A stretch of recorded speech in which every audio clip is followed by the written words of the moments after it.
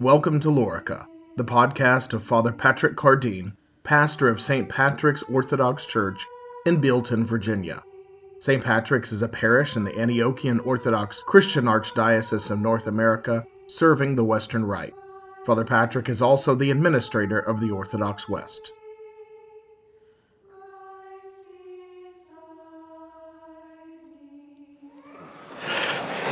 The great prophet and forerunner, John the Baptizer, he sits in prison today waiting for his execution. And he sends two disciples to ask Jesus if he is the coming one. Now, many of our modern radio preachers like to talk about how John was in a place of despair and hopelessness, how he had lost all faith and was grasping for something in the face of his personal troubles. I'm not sure why they do this. Maybe they think that it'll make us feel better about ourselves when we waver in our faith. Even the great John wavered, so I shouldn't feel so bad when I struggle. Well, we don't need to bring people down into some sort of squalor of disbelief and despair so that we can feel better about ourselves. That's not how it works. To the contrary, we need to venerate those who have achieved great sanctity through faithfulness and sacrifice, whether it be the Mother of God, the apostles and martyrs, or the greatest born of woman, John the Baptist. We don't need complicit sympathy. We need a vision of hope. We don't need a chum to sit with us in the gutter and pat our back. We need a liberator.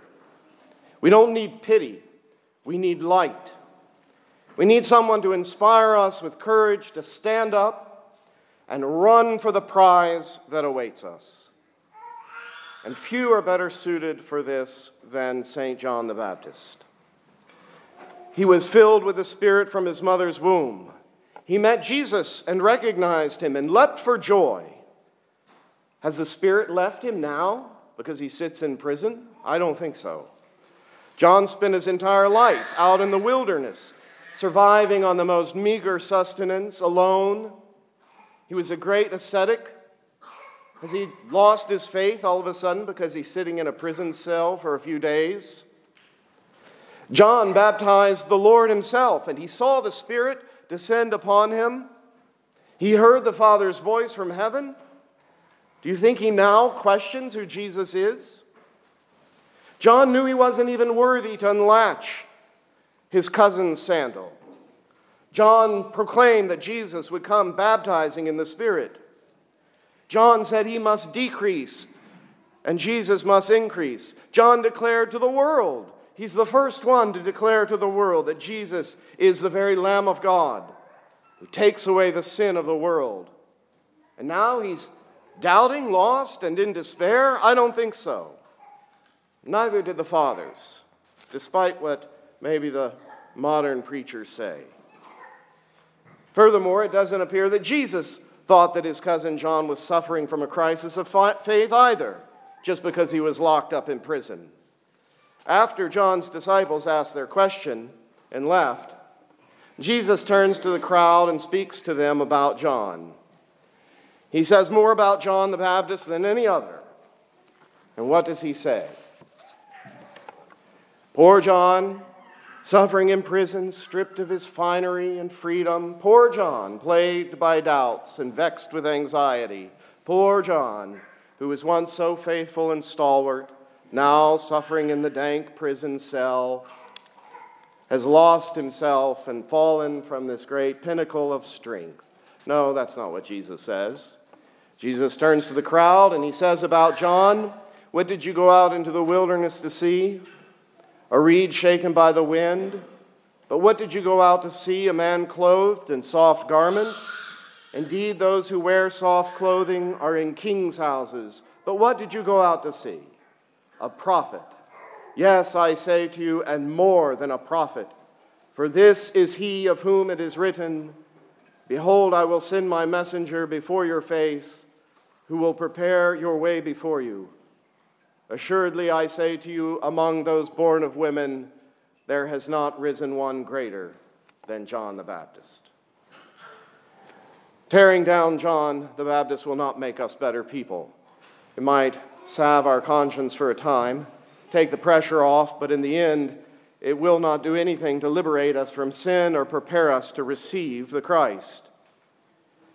I don't know about you, but I don't want a pill to ease my pain so I can perish in peace. I want to become something more. I want to attain to the glory that God has promised. St. John points the way, and he extends his hand to us to help us, but we have to take it. We have to receive courage from him that he will lead us and prepare us for the Christ. He spent his whole life in the desert, stripped of any luxury or convenience, even human companionship, stripped of any distractions. There he waited on God. There he presented himself before God day after day, year after year. In patience, he possessed his soul before God. Being prepared to come as the greatest messenger the world has ever known, greater than all the other prophets and messengers sent before. What did you go out to see? Jesus says, a reed shaken by the wind. In the gentlest of breezes, a reed will bend this way and that.